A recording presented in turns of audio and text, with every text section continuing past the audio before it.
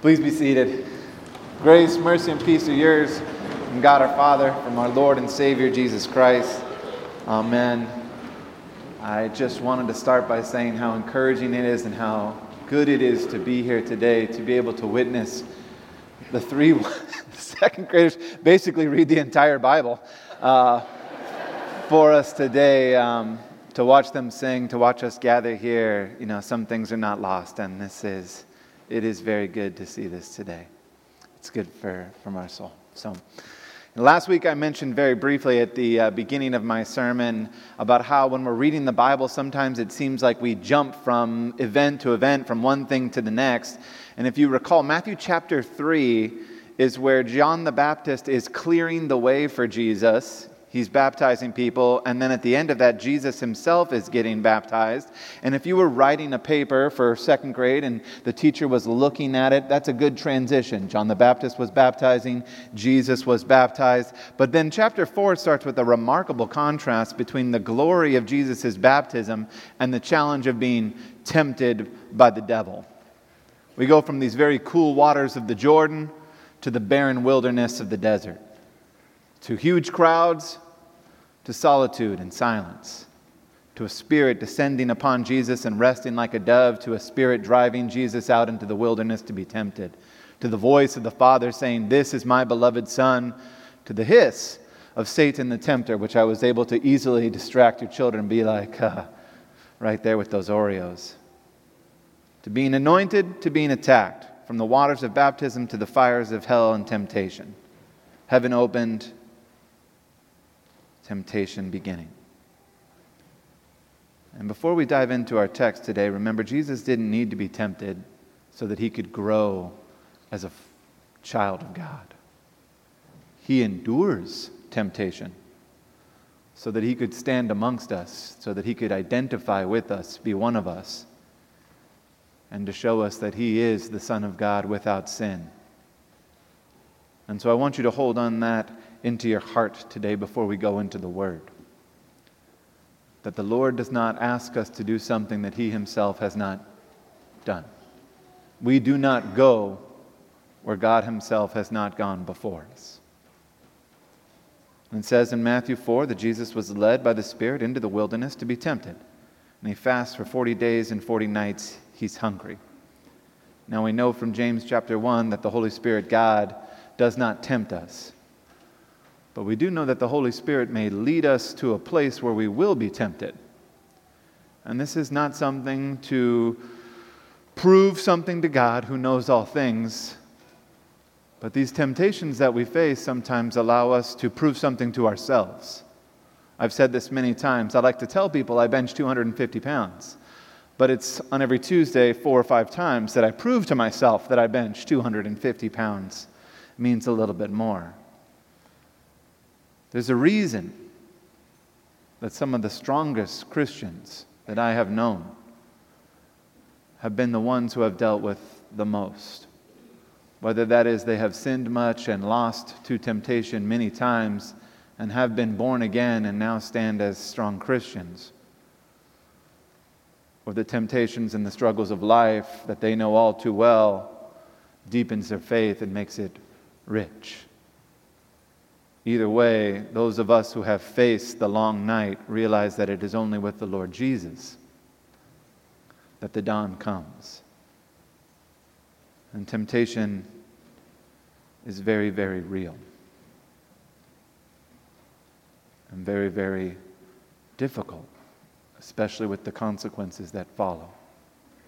It says that Jesus fasted for 40 days. A familiar number, I'm sure that you see it all the time. In Luke's account, Jesus was tempted throughout the 40 days. But these three are the ones that we'll examine today. And so the first of the three is written here in verse 3. The tempter came to him and said, "If you are the Son of God, tell these stones to become bread." Jesus answered, "It's written, man shall not live on bread alone, but on every word that comes from the mouth of God." In the Greek, it's better read that when the tempter came. I think it reads better when the tempter came because, make no mistake, he does come. Oh, let's go back just a little bit there. And Jesus, when the tempter comes, is alone. And I don't know about you and your temptations, but when I am alone, when there is no one around to see, when my sin will not have any effect on anyone around me, it's not hurting anyone, it is difficult to be alone. And then the question comes, since you are the Son of God, if you are the Son of God, a challenge, prove it, do something that would show that you are the Son of God. This is the first temptation that we see, that Satan will come to us and try to get us to use the gifts of God for selfish purposes. Satan is suggesting to Jesus that he use his miraculous powers to provide food for himself, and that if he truly is God's Son, then he has the power, he has the right to satisfy his own needs. And we feel this temptation, do we not? Because surely we have the right to satisfy our own needs. Surely as believers, as ones who come to church, who are raising our children this way, we have the right to be spared from any pain, from any temptation, from any struggles. Surely that's our right.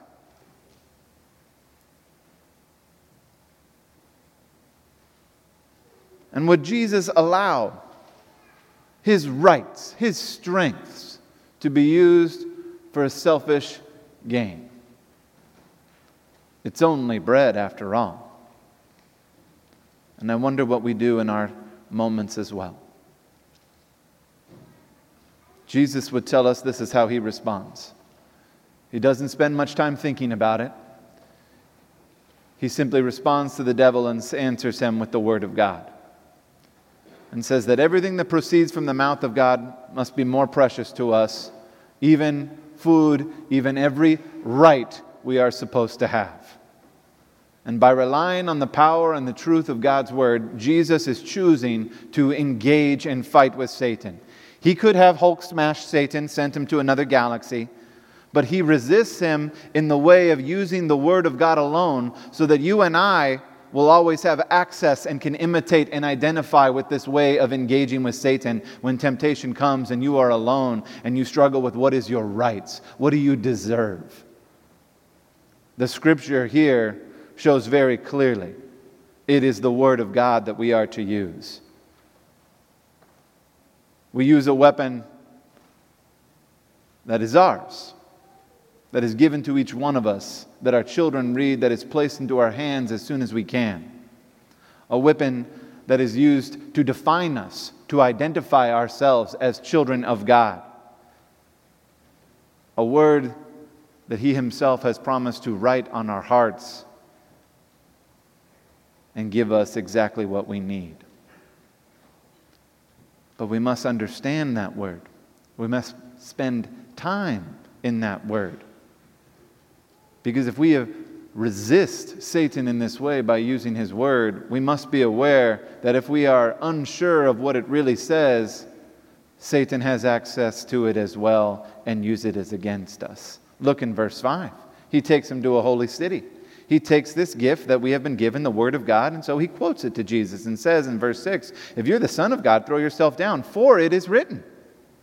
He will command his angels concerning you. They will lift you up in their hands so that you will not strike your foot against a stone. Jesus answered, it is also written, do not put the Lord your God to the test. For such a small section of Scripture, there is quite a bit of deception happening here, and we see just how evil and how horrible Satan really is. He creates this crisis for Jesus, one that requires trusting God and a spectacle that must be proven. If Jesus can do anything, why not put yourself up on this temple, throw yourself off, the angels will rescue you, it's written right there, and all the world will see it, and then they will know. As if not a chapter before, the voice of God did not come out and say, this is my Son whom I love, amongst the crowds. But isn't it just like Satan to take the present moment and make you forget about the past? What would it take for us? How easy it is for the evil one to come and say, I know that God was with you before, but what about now? Where has God been in your life? It was going so well for you. What do you think you did that caused God to just turn his face away from you? Satan takes the word of God and in our lowest and hardest parts of our lives, twists it so that we do not hear the voice of the loving God. We do not hear the full voice of God, but instead hear the voice that would bring guilt and shame and pain.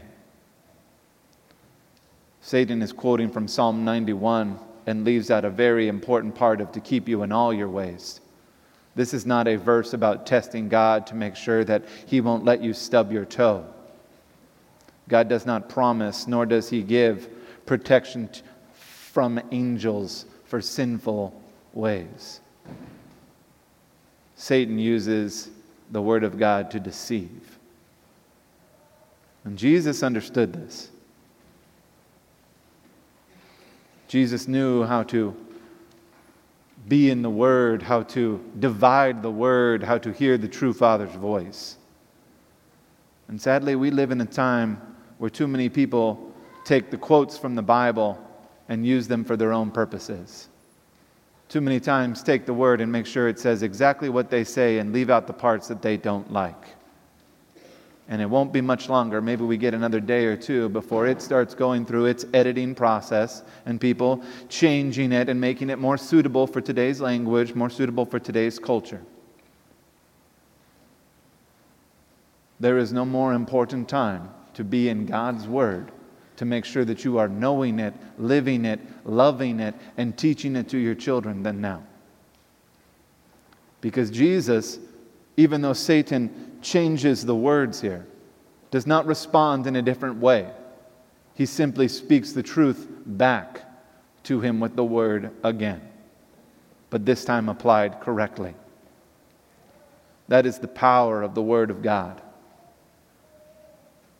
That in the lies and the deception and the changing, the Word of God remains what the Word of God remains as. And the love and the concern of God does not change. And the spectacular and the needing to update the cross is what we need. It was there that it happened. It was there that the words, "It is finished," were spoken. It is there that we learn that we do not need the spectacular from God, but we need the love and the trust which is given to us freely. In verse 8, for a final time, he takes him to a high mountain. And he shows him all the kingdoms, all the splendor, all the riches, everything that comes with it. And says, "I will give it to you if you will simply bow down and worship me."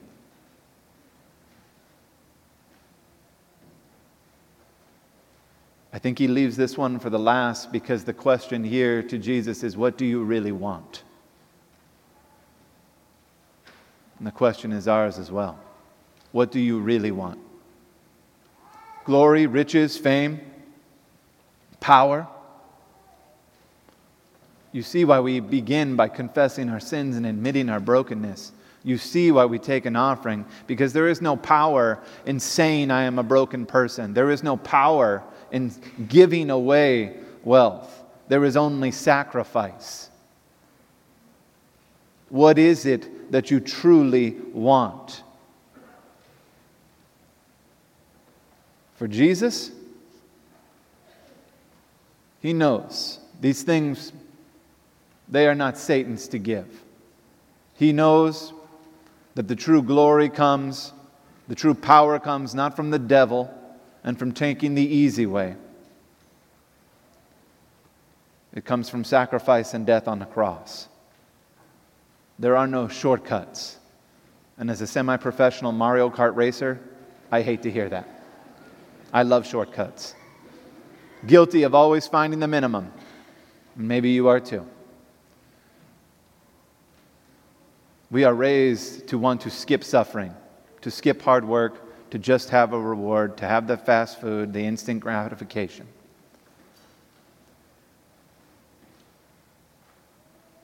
everything programmed for our ease and put on a supercomputer in our pocket. Get as much as you can, as quickly as you can. And yet here, in the simple acts of self-sacrifice and spending time in God's Word and prayer, we find real strength, true strength. And God does not finish with you in one day. If you leave here today and you start reading your Bible and you start praying, the temptations will not go away. But you will have a weapon. And you must remember that it is a lifetime, it is a journey of time and experience without any Mario Kart shortcuts of following Jesus. It is a lifetime of bearing the cross. It is a lifetime of fighting against self.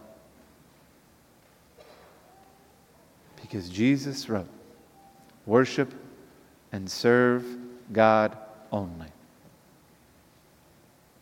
And that hasn't changed since the beginning. Deuteronomy 6.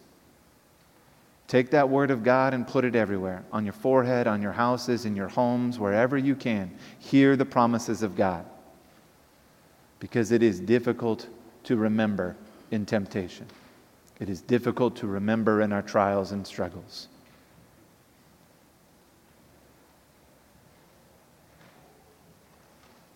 And so I'll skip to this from Hebrews 4. Because here is the real focus. In Hebrews 4, chapter 4, verse 14, Paul writes, we have a great high priest who has ascended into heaven, Jesus, the Son of God. Let us hold firmly to that faith. For he is a high priest who sympathizes and empathizes with our weaknesses. He's been tempted in every way just as we are, yet he did not sin. And because of that, we approach God's throne of grace with confidence so that we may receive mercy and find grace in the time of need. We are the broken people who follow Jesus. We are the ones who eat the Oreos. We are the ones who seek the shortcuts. But in the end, we are the ones who stand with Jesus. Because yes, our text shows us what to do in temptation, to use God's words and to battle against the deceiving ways of Satan. But the focus, friends, the focus is always on Christ Jesus. That's what we hold in our hearts. We hold in our hearts that He defeated Satan for us, that He overcame the evil one, that He is the sinless Son of God, that He has taken the fractured pieces of our life and puts them back together, so that when we stumble and fall, He speaks for us. When we lose, His victory still rings in our ears. He came not just to teach you or to show you, but to do for you what we could not. I pray that this Lenten season you will find strength in God's Word, that you will take your stand against the devil, and that each and every moment of every season you will know the love of Jesus that He has for you and what He has done for you. Amen.